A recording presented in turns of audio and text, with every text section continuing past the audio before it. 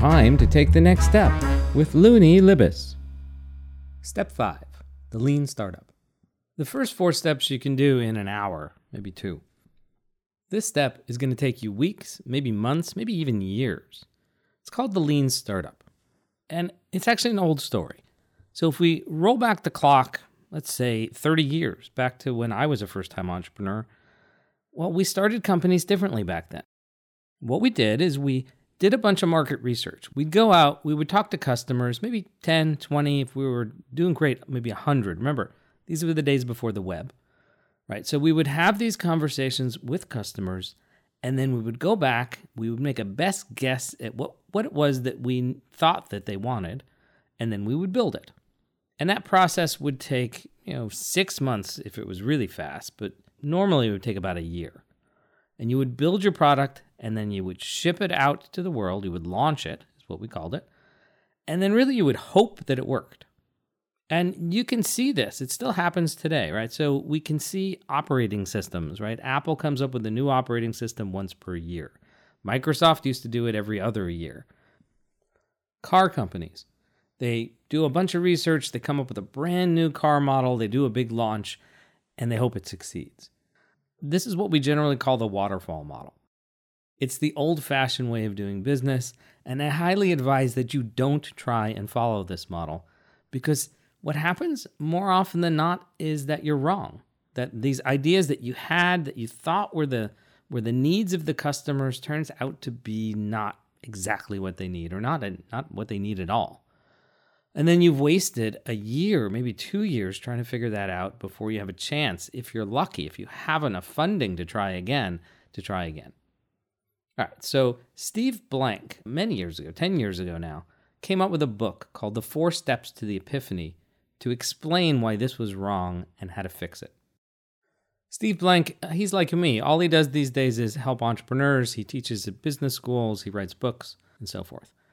And so he wrote this book, and it explained why the old model didn't work and how to tweak it to make it better. And don't take notes on this part, just listen. What he said is the problem is that we're jumping in to create the product and the company too soon. That we shouldn't do that until we have a much better, much more proven idea of what it is we need to build. Right? And he called this the customer development model. The story goes that Steve was about to invest in a new startup, and he made it contingent that the founder of the startup come and take his class. He didn't want that founder or anyone else that he was investing in to make these old-fashioned mistakes. So he brought this student into his class. His name was Eric Ries. Eric sat in the class, and he said, "Steve, you almost have it right, but really, you're not going far enough." And so Eric sat down and wrote what's now called the Lean Startup. Not lean as in skinny, but lean as in doing the least amount of work to get the most out of the effort. This is based on the lean principles that have been proven by Toyota in their manufacturing and copied subsequently by every car manufacturer on the planet. And it goes like this. The purpose of a startup is to find a product or service that customers will buy. So a startup is not a small version of an established company. A startup is something different. At an established company, the employee's job is to come in and serve the current and next customers. At a startup, you don't have current and next customers, not when you're first getting going. And even when you have a few, you still don't know if you have a product that enough customers will find valuable. It's your job running a startup to figure out if that's true. And what Eric said was, it's all well and good to talk to customers. You can actually talk to potential customers all day long. You can, as Steve keeps saying, get out of the building and go and talk to real people who might be your customers. But you know what? You're never going to get the right answer from them if you're just asking them, is this the right idea? Is this something you might buy if I built it? Problem is, that's generally what we call market research. And the problem with market research is that people don't want to hurt your feelings. They're not going to give you their full feedback, their full attention. They're not going to tell you the whole truth until you're asking them to buy. So what Eric came up with is what he calls the minimal viable product, or the MVP. And this is a term you hear all around town and in startup cities like mine in Seattle. MVPs come in 3 forms. Form 1 is an actual smaller version of your offering, of your product or your service. The minimum feature set, the simplest thing you could possibly offer. You build that, you get it out to customers, you ask them to buy it, and if they say no, you ask why. Actually, in this case, the yeses are not that important as the nos. So the yeses are great because then people are going to pay you. But the downside of people paying you and saying yes is now you have to go deliver. Now you have to go and spend some of your time operating your company instead of finding out what you're doing wrong. And no doubt you're doing something wrong. All right, so most of the people, however, are going to say no at this point because you're asking them to turn over actual dollars or euros or yen or kwacha or whatever. So for all the people who say no, as often as you can, you want to ask them why not.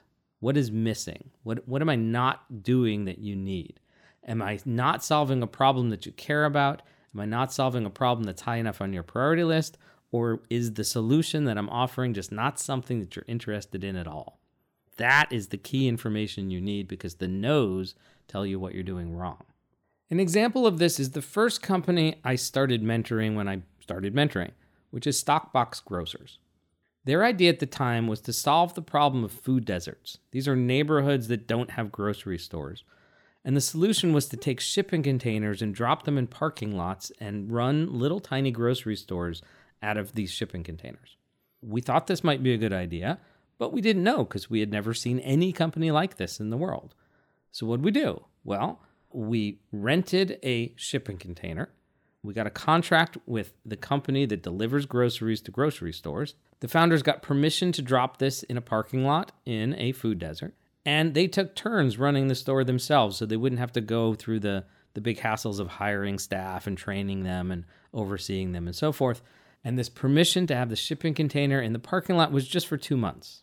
And since we knew it was a trial, since we knew we were just there to test out the idea, we did things that you normally wouldn't do in a company.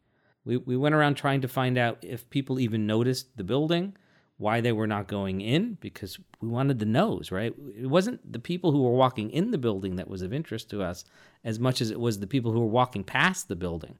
So we wanted to get to them. So we would go and run surveys at the nearest bus stop that was within sight of the building.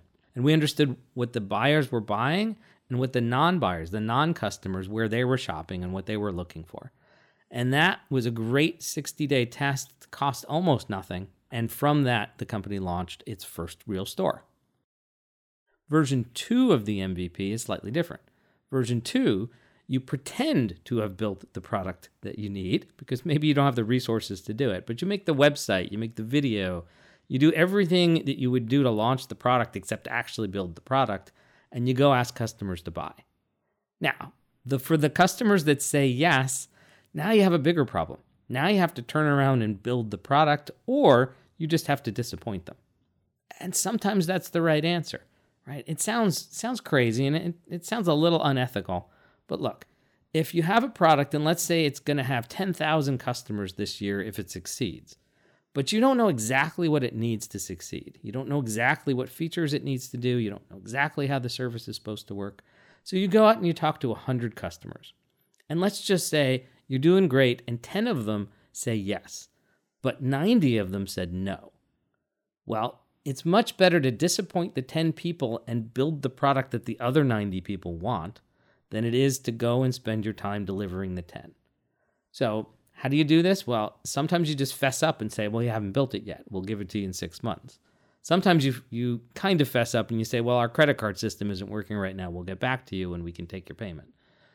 Sometimes you just tell them the truth that, it's really just market research. We're thankful that you want this product, and we'll give it to you when we have it. In fact, we'll give you a discount for causing you all this trouble right now. Sometimes you'll actually upset potential customers and lose them. As long as there are thousands of potential customers, you can live without the first 10 or 20 or 100. So a great example of not having the product is Arrow Airlines. So this was a company I discovered when one day on GeekWire, which is the local blog for tech startups in Seattle, there was a story about Arrow Airlines, and it pointed to their website. Their website was 2 or 3 pages long at most. And it described this interesting service. It was a B2B. It was a business-to-business airline. So consumers couldn't go up and buy a ticket. You had to subscribe as a business to buy tickets and to fly only from Seattle to San Jose. That's the only route that they were going to fly, at least to start with. And they had a picture of their airplane, which was photoshopped, so it looked like a professional airline, but they hadn't actually bought an airplane. All they had done was set up a 3-page website, and most importantly, they had a partnership with an existing airline, because you can't launch an airline in the United States without a license, but you can partner with an existing airline to use their license. Great. So Arrow Airline launches one day with basically a press release in this story in GeekWire, and they discover what? Well, they discover that one airplane wasn't going to be enough. They discovered that a lot of companies wanted their service, but most importantly, what they learned was that the structure of the deal they were putting together wasn't actually going to work for them, because nearly every one of those subscribers wanted to fly on Mondays and Fridays, because there happens to be a large workforce that commutes between the Bay Area around San Francisco and Seattle, and they wanted to just come and go on Mondays and Fridays. So they learned they needed a totally different kind of airplane, 737s instead of little airplanes, but they also discovered they needed to totally change their business model, and they were able to do this without spending much money at all, right? Without launching the product, without having to serve a customer, without having to buy an airplane. And the third model is what Dropbox did. I presume you use Dropbox, right? It lets you share files out in the cloud with other people and with your other machines. Okay, well, Dropbox was in the very first session of the very first Modern Business Accelerator.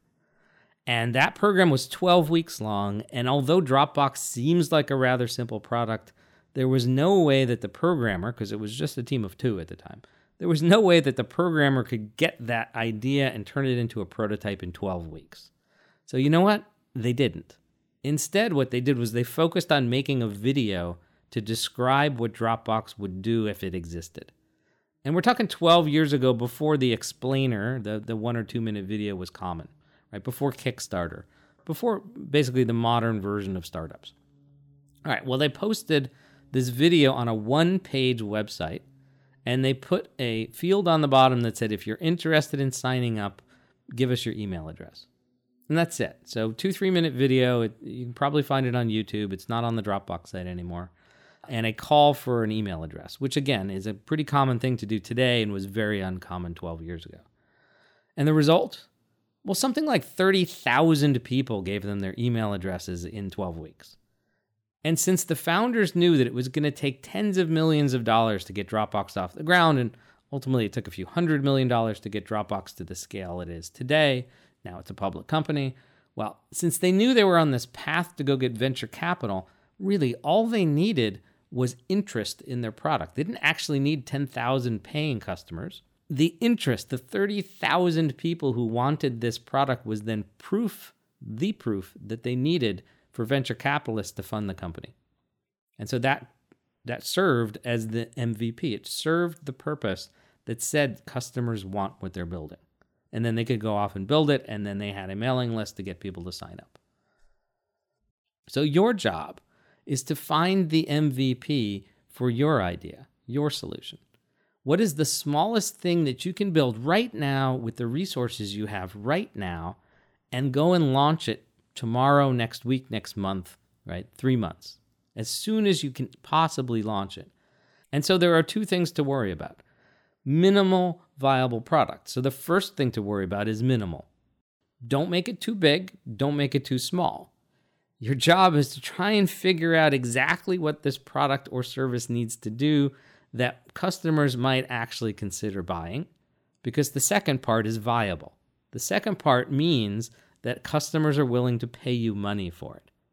Now, it doesn't have to be, at this point, it doesn't have to necessarily be enough money to run the company. The exercise here in launching an MVP is to prove that people care, to prove that there are customers for what you're doing. All right, so your job is to launch your MVP and learn from it, because the last thing that Eric codified in the Lean Startup is that this is just step 1. What you need to do as a startup is to iterate through a cycle.